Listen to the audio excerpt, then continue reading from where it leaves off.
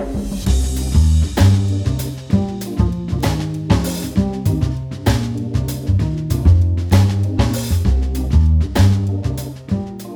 and welcome to the latest edition of The Scrum on Political Traction. I'm your host, Amanda Galbraith. This week, we're gathering Navigator's greatest media minds together again to discuss everything from the 2021 Speech from the Throne to the recent floods taking over BC. Caroline Harvey was the executive producer of CBC's The National, and Michael Cook was the editor-in-chief of the Toronto Star. Today, I'm lucky enough to call them my colleagues.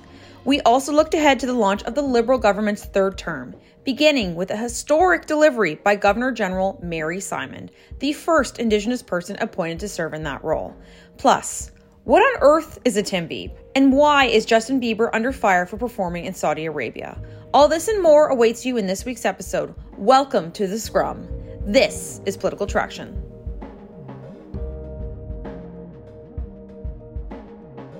All right, we are back with our monthly edition of The Scrum. I am very excited. Today we have Michael Cook and Caroline Harvey, my colleagues and fancy people.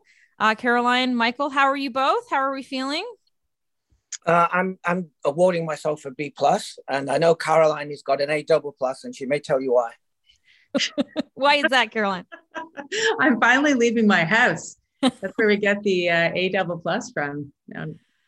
Where are you departing to, a restaurant or somewhere like fabulous?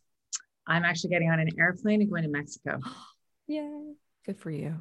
I will be going to Costa Rica December 30th, and I cannot wait. I'm going to just turn off my phone, delete my email. Like, you will not find me. I don't care if the world collapses. I will be gone from the face of the earth. So good for you. So lots has happened since we last met, which was many, many months ago. And I want to get into all that stuff. We're going to talk about government is back in action and the throne speech, what we expect from these guys. We're going to talk about Aaron O'Toole. We want to talk about BC flooding, how you cover that, and also the implications of the military, and then some fun at the very end. So first off, we had the PM do his atypical throne speech, although the interesting part is obviously Mary Simon, who's our new GG, read it.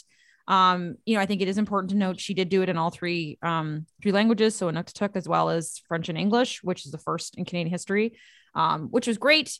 However, I'll be honest, I follow these things and I kind of didn't really pay attention to this thing too much. I just find the throne speeches.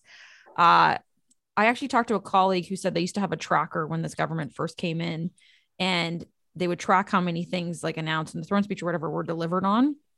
Was when they were all into deliverology or whatever the hell the damn term was. I think only 50% of them got done. So yeah, remember the deliverology bullshit? Yeah. So I guess to you guys, just gonna throw it out there. What are you making of the new Trudeau government, the return with, basically the same seat count?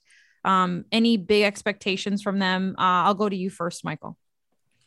Boy, I think listening and watching that throne speech, it appears to me that this government is, again, more concerned with its social engineering than growing our economy to pay for the social engineering. The throne speech is probably the most over-anticipated, over-reported, over-analyzed podium event for the Ottawa Press Corps. Andrew Coyne lassoed a quote from the throne speech that said, and I'm going to read it just like he did, the throne speech said, "We will always stand up for a brighter future for all."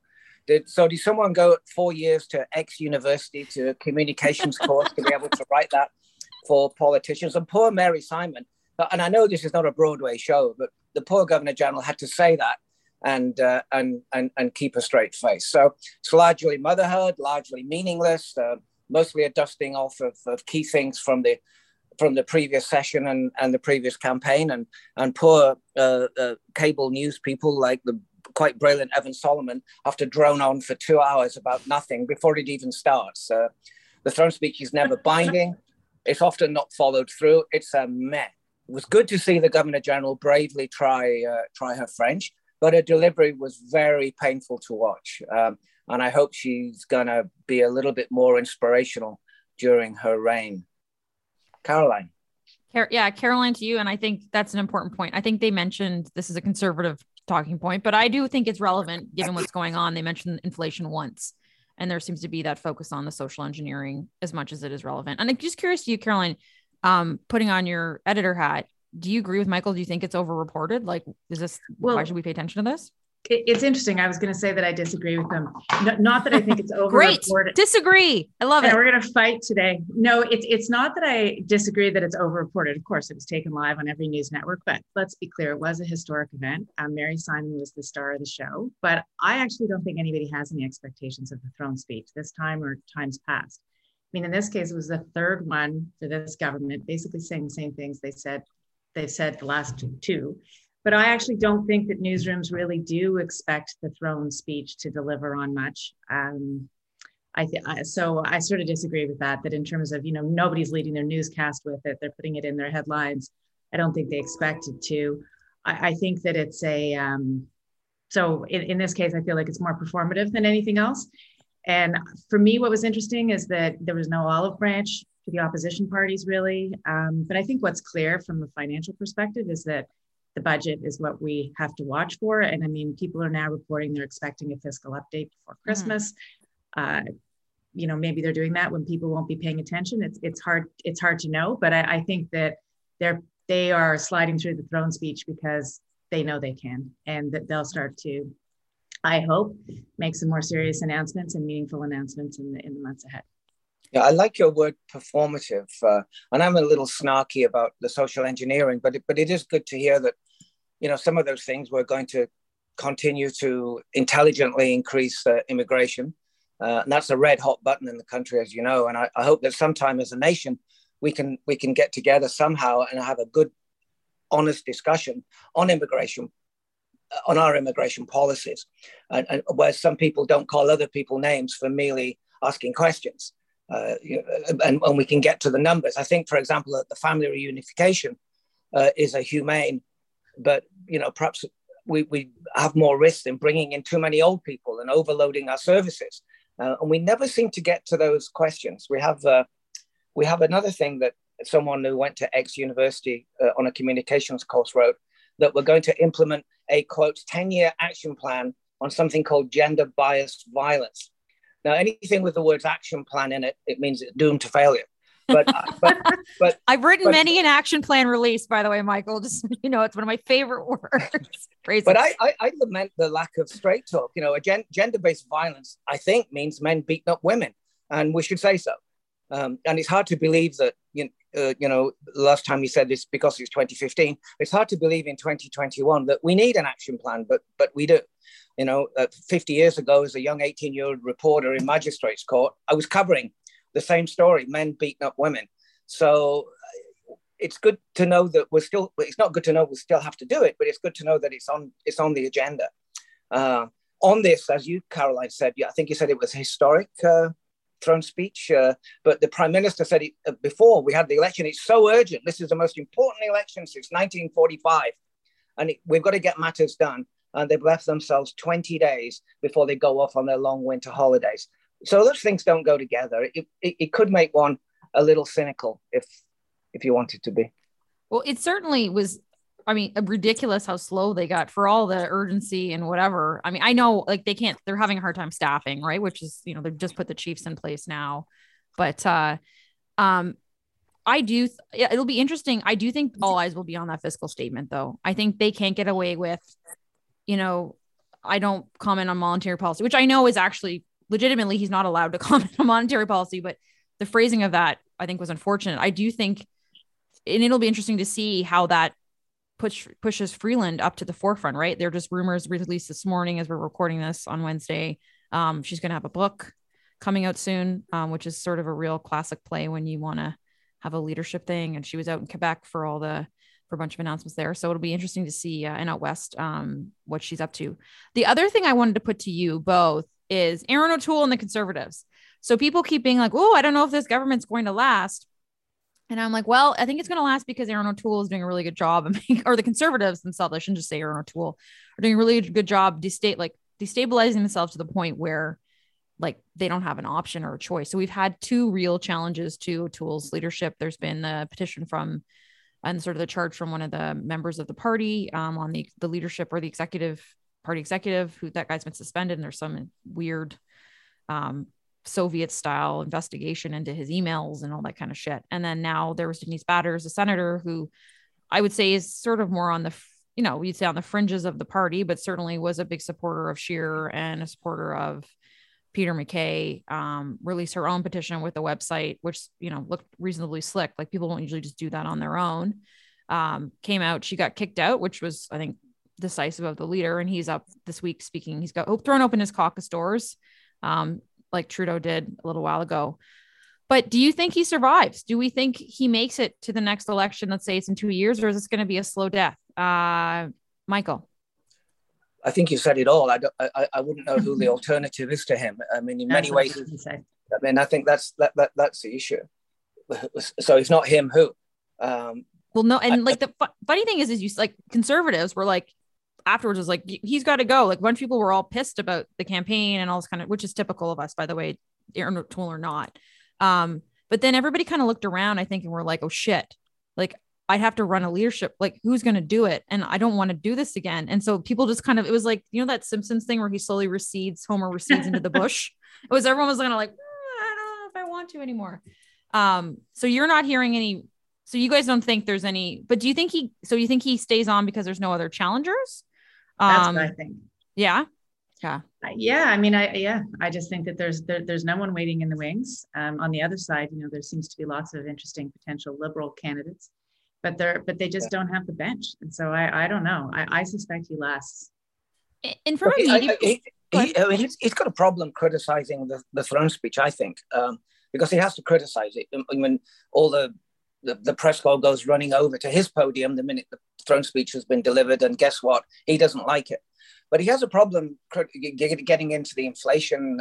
The inflation is obviously because of the side effect of the pandemic, and to try and maneuver us into an economic bounce back. And I think the Liberals have done a pretty good job. So, but he's got to exploit inflation, and it could be short term. We just don't know.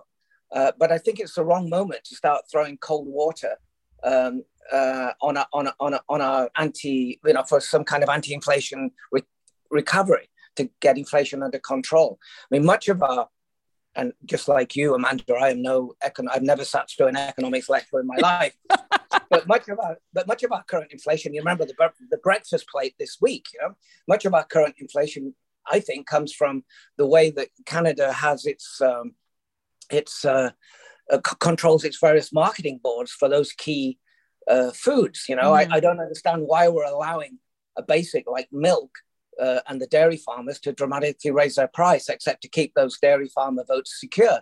All you have to do is look at the difference, as we did this week, between the price of a pint of milk in Toronto and a dozen eggs in Toronto, and the same milk and the same eggs in the United States. So I think the government has done a good job on the pandemic, but it's not time to stop spending yet. So Mr. O'Toole's got a tricky, as we say at cricket, a tricky wicket to play there. So asking you both, because you've led newsrooms, one of the criticisms of him is that he's not out there enough, right? But like, I feel like that criticism of opposition leaders is as old as time. It's like, where is he? How come he's not out amongst?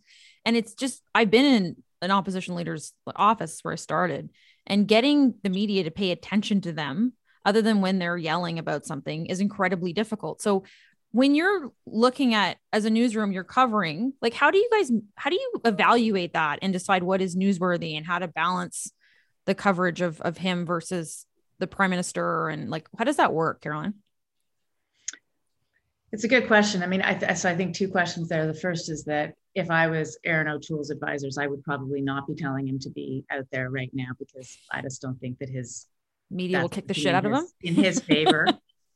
From a newsroom's perspective, it's interesting because, during the election, it's all about balance. It's all about, you have to demonstrate that you've given everybody an appropriate amount of coverage and that everybody's getting a chance. And people are really deliberate about it.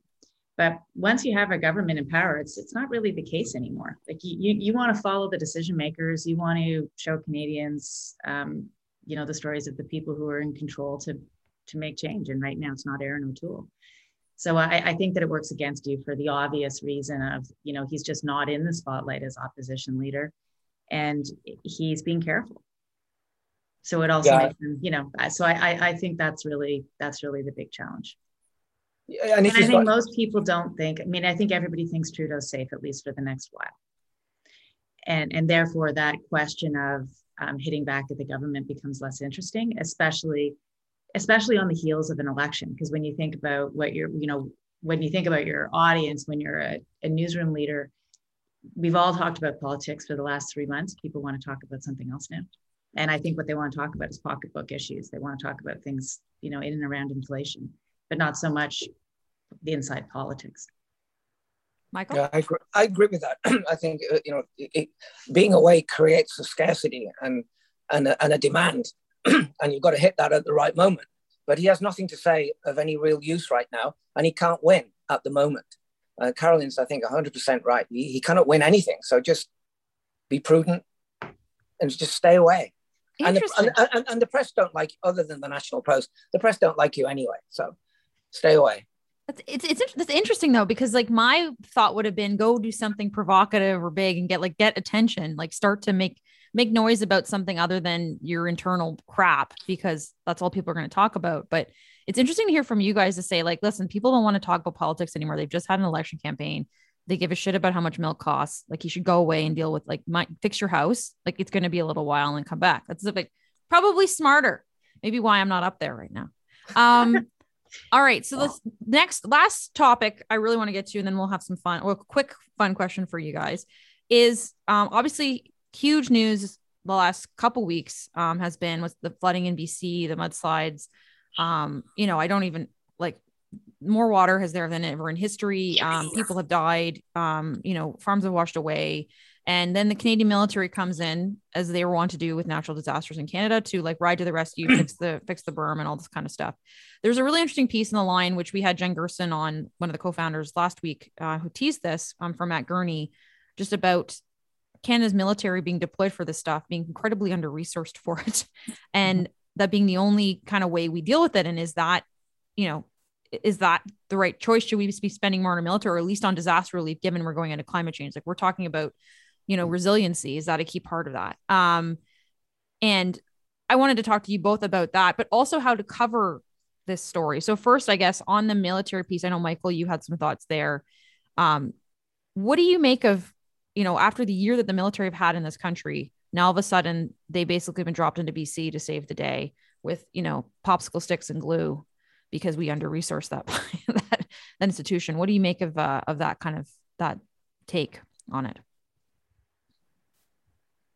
Oh, I think she's turning to you, Michael. Oh, okay.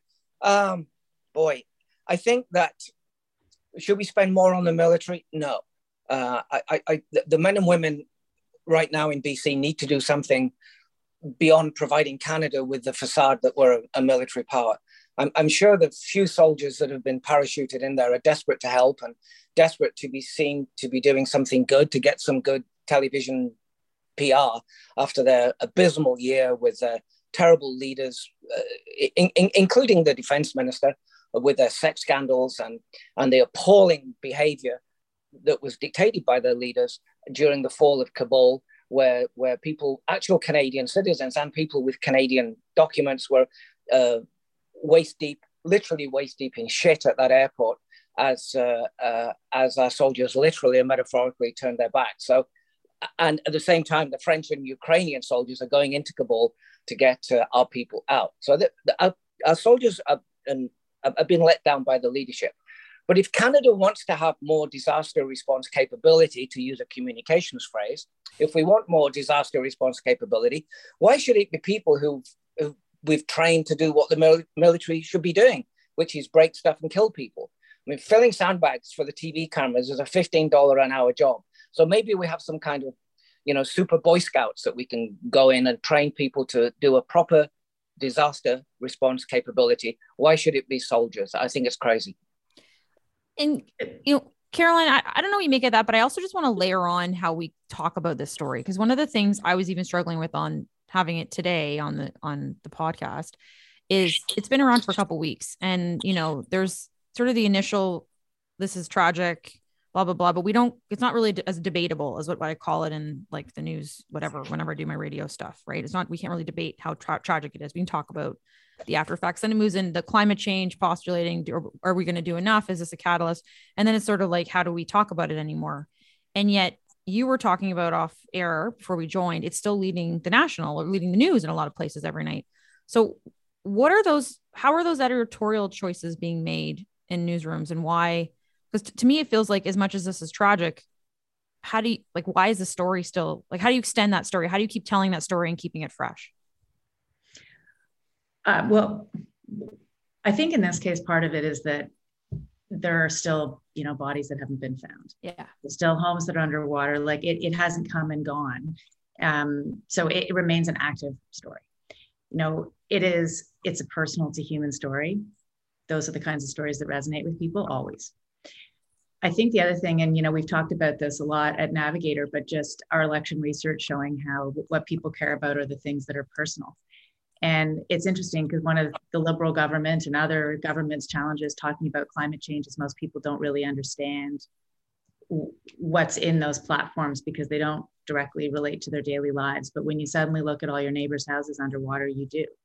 And so I think it's a great opportunity actually to drive conversation around what we need to do about this, and beyond trying to help the people whose lives have been desperately affected. We need to talk about why it's happening and what we need to do about it, and whether we should buy, to Matt Gurney's point, more helicopters, which probably we should, or whether we need to be, really paying serious attention to climate change. But it's on the top of the newscast because it has all the right elements in it. It has great pictures. It has heartfelt, personal stories. There's still lots of information coming out. I know they just, they're still identifying people. And it also, like most disasters and most weather-related disasters, is they also really lay bare inequity in our society. And that makes it bigger than, just the story that's in front of you. And I think that's why this one's resonating, and that's why this one's lasting. Yeah, well said, Caroline. It is, the TV people, you would know this much better than me, call it storm porn, right? It's just, it's so alluring. And this particular one ticks all those boxes. What I would like to see in the coverage of this is more than just a knee-jerk reporter on the scene statement that this is connected to climate change. It might be, it might not be. I just don't know. I've looked at all the old black and white photos of floodings in BC over the last 100 years, and there's plenty of them, many of them worse than this. We didn't have the fancy Coquihalla Highway 50 years ago, but those floods are not new. So is it climate change, isn't it? Or is it just a maybe? So I'd like to see some more intelligent analysis of that topic, because as you say, I mean, if it is connected to climate change, and it may well be, it's really important, and it ticks a huge box there and leads to many more, I think, much more good and deeper reporting on that topic. Absolutely. It's interesting you say that, Michael, because I will say, when I talk about, I did it on my show last week, and we have a text board, people text in, and people always go kind of ape shit. People went like ape shit on the dick. It's weather, but blah, blah, blah. And right. And I feel like part of it is, I think it's both, actually. I think it is, if you look at what happened with the drought and the whatever, all of those trees and all that kind of crap gone, all of a sudden the mudslides happen, like all of that, right? It's all sort of intermixed. And then in addition, you have infrastructure. They basically like reverse engineered like a farming, which is in the middle of a lake. So when the beam breaks, the lake goes back to where the lake was supposed to be in the first place. So it's part of it. We fucked around with how the water worked, and she decided to come right back to where she's supposed to go, because gravity in the world works the way the world works. No, it's true. Yeah. But we're not having, like, even myself, I'm guilty of it. Like, I have 10 minutes to talk about it, right? It's a huge story. So I don't have the time to have that nuanced conversation to say, hey, it can be both, but maybe we should. And maybe that's part of, I think, the issue with the coverage, because you have like a real set in pissed off part of the country that's like, climate change is being used as an excuse to like kill the energy sector and do all this kind of stuff, as opposed to saying, hey, like, yes, there's weather. Yes, there's stuff we messed around with. And there's also climate change. And maybe we, as well, like journalists generally and whomever else, need to be more sensitized or unpack that a little bit more than what we're seeing so far. Yeah, I think that's fair. 100%. Agreement all around. Well, but it was crazy because I forget what it was, but the flooding where the high, there's like a highway, I'm thinking it's Abbotsford, but I could be wrong. And it was 20 years ago, same flood, like I almost looked identical. One building wasn't there, but it was like the exact same thing. I was like, this is, I mean, listen, we live in Toronto. I live in Toronto. Like the DVP floods on the regular, they're finally doing all the mitigation work, which is going to be $1 billion. But if you look at what happened in Alberta and whatever, but that thing's been flooding for ages, right? We just don't deal with stuff. And then catastrophe happens and it hits us all. I'd be satisfied with, I usually like things definitive, black or white, but I'd be satisfied with reporting on this flooding and weather disaster connection to climate change if someone said it might be connected and here are the reasons why, and it might not be and here are the reasons why. Actually, we don't know. I'd be happy with that, but we're so definitive attaching it to climate change that it kind of undermines the seriousness of what we're enduring and will endure as we move from climate change to climate crisis, which we're very close to now, if not already there. I do go a little bit offside perhaps and just ask if we could just talk about the Justin Bieber, the onslaught against Justin Bieber and whether he should cancel that concert in Saudi Arabia.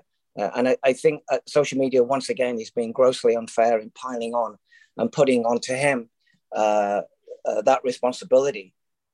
Because as with all of us, accountability and responsibility is an action, and it's individuals. And so why a pop singer should carry more moral accountability than a prime minister, I don't know. Yeah. So we jumping in there. For context, there's an F1 race taking place. The beginning of December. Justin Bieber has a concert there December 5th, and he's for whatever reason, our beloved Biebs has being just chosen to be the poster boy for why aren't you canceling this? And the widow of Jamal Khashoggi has murdered journalist has appealed to him directly to cancel his concert. And to be clear, like I'm a massive F1 fan, and they just had one in, I think the last one was in whatever last week was, Oman or Bahrain, I forget. Anyway, whatever it was, like it's not exactly a bastion of human rights, and no one was being like, hey, you guys shouldn't, like Lewis Hamilton had a rainbow flag on his helmet. He'll be doing that again this weekend. Like there's lots of political statements that happen at F1, but yeah, I'm not sure if it's Justin Bieber that's going to be the hallmark of, changing the tide on human rights in Saudi Arabia. But I mean, Caroline, I don't know what you make of this one. And I'll say I'm a massive F1 fan now, so I'm a bit. And you're a Bieber fan, Amanda. Come on. I don't actually. You know what? I went to his concert and he was quite good. Although I feel like he was totally out of his mind stoned. But you don't think that he should be in charge of restoring the reputation of a regime, as he's been asked in an open letter? I do not. What do you think, Caroline?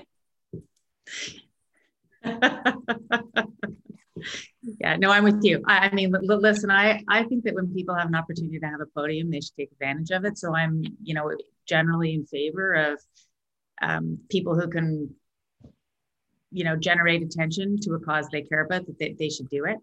But the idea that Justin Bieber is responsible for this one, I just don't see that it's going to make any difference, unfortunately.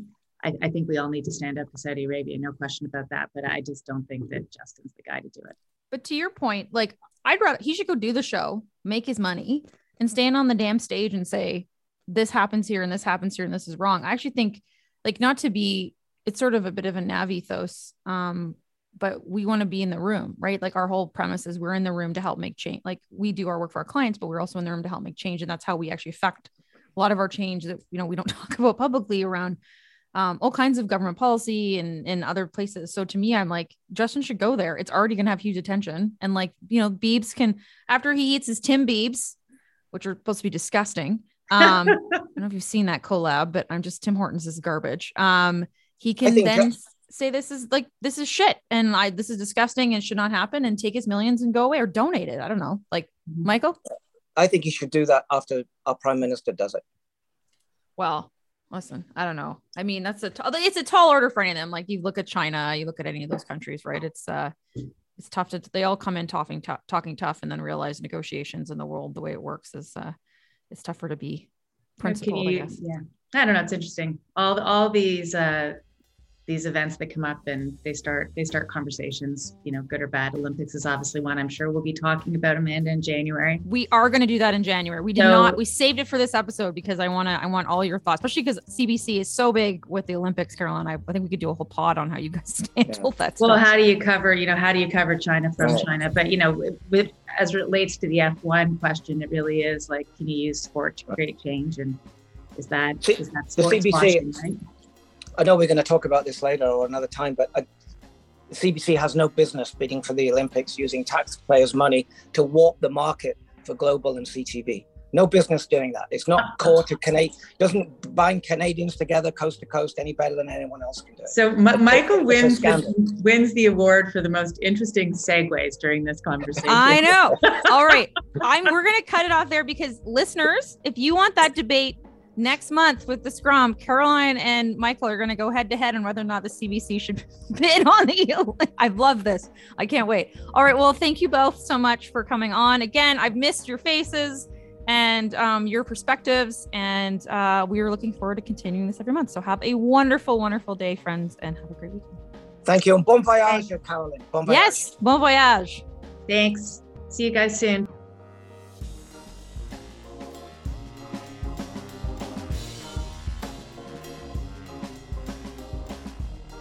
Political Traction is powered by Navigator, Canada's leading high-stake public affairs firm. Our show is produced by John Gardner, Kimberly Drapak, Matthew Barnes, and Thomas Ashcroft. A very special thank you goes out this week's guests, Carolyn Harvey and Michael Cook. If you enjoyed this episode, be sure to rate us online wherever you find your podcasts. You can also follow us on Twitter @TractionPoly. I'm your host, Amanda Galbraith. We'll see you next Friday.